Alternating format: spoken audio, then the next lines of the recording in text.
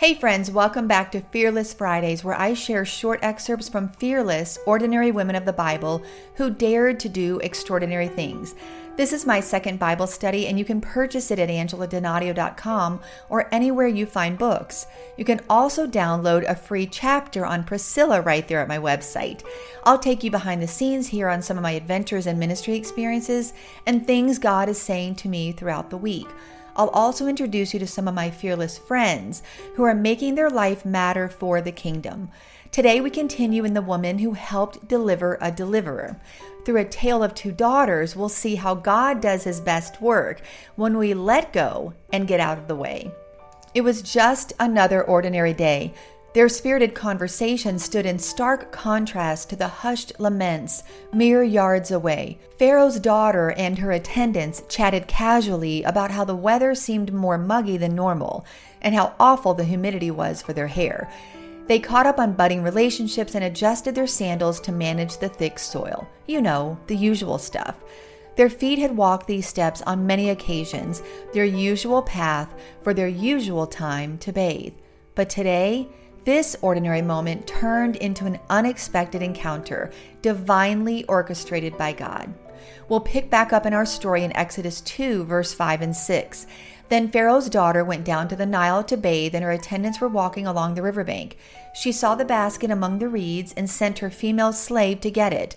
She opened it and saw the baby. He was crying, and she felt sorry for him. "This is one of the Hebrew babies," she said. And in that split second, the baton was passed. Darby's Concordance puts it this way: Providence responds to faith and provides an answer. The moment she drew him out of the water, she became an enemy of the state. Historical records leave it unclear as to the identity of Pharaoh's daughter, yet we are certain it was the 18th dynasty. What would motivate her to take such drastic action with monumental consequences? Perhaps it was a spur-of-the-moment decision, or it's possible she had contemplated this very scenario. We can't know for certain, but most historical and theological writings consistently support several claims. First, it's highly plausible that Pharaoh had only a daughter and no sons. If that was the case, she was potentially influenced by a political move to acquire an heir. By taking the baby left helplessly in the water, she would gain an adopted heir who could protect her father's dynasty and give her a legitimate right to rule.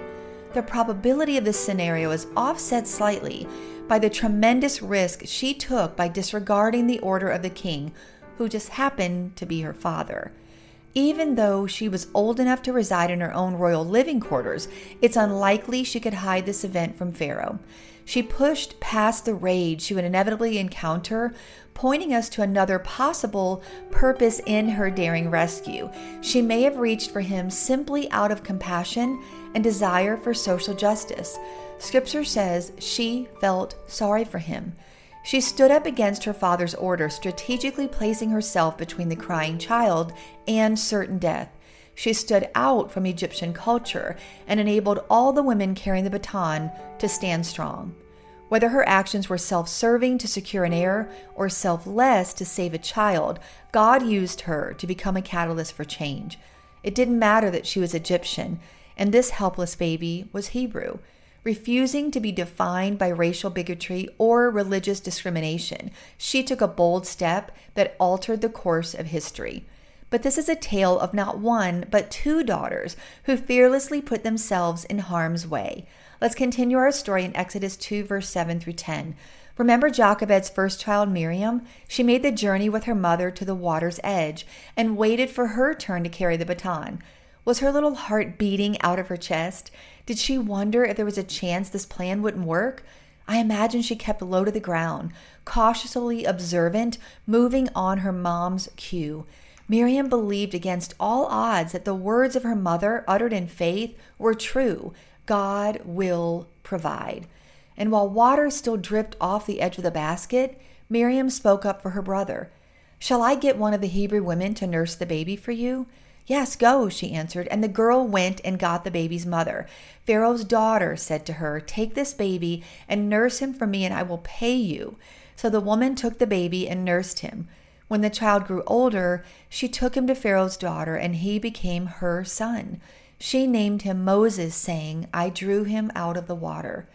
Not only did God provide Pharaoh's daughter as a means of rescue, he made a way for Jochebed to enjoy him without fear. She became an integral part of his upbringing, even rewarded financially to nurse him. She was paid a wage to care for him for a minimum of 3 years and as many as 7. Jochebed's choices preserved God's destiny and protected the call of God on his life. But she had to hand him over to Egypt. Pharaoh's daughter loved him and raised him as her own. Acts 7 verse 21 and 22 tell us that Moses was saturated in the culture of Egypt. Pharaoh's daughter took him and brought him up as her own son, it says. Moses was educated in all the wisdom of the Egyptians and was powerful in speech and action. She served as the chief influence in his life, offering him the highest level of training and 40 years of royal protection. Jochebed gave him the roots of a godly foundation necessary for all God would eventually ask of him. She birthed Moses, the greatest national leader of all time, and Aaron, the first high priest. And the little girl Miriam served by Moses' side as a gifted prophetess, poet, and musician. He had both a birth and an adoptive mother who loved him deeply, caught in the crosshairs of a culture in crisis. God's plan called for both to act fearlessly and save him from a cruel death and preserve him for a unique life. Each woman ran their leg of the baton race for the greater good. The midwives stood strong under great duress. Miriam stood strong under dangerous conditions. Jochebed stood strong when the time came to give him back. And Pharaoh's daughter stood strong against the dictates of her own father. Their legacy teaches us a powerful truth. Ordinary moments become extraordinary when our obedience intersects with God's provision. We learn how to flex our faith muscles by saying yes to God in small decisions. Then when we're faced with a giant ask, we're ready because we've consistently developed trust. Knowing God's character helps us to trust him in those, take a deep breath, how is this thing going to work out times in our lives. God is greater than the enemy's plan, and he does his best work when we let go and get out of the way. Moses' parents believed he was destined for God's purpose and surrendered him to the God they trusted to fulfill it. And fulfill it he did. Hebrews 11 verse 24 through 28 shares a glimpse into Moses' future.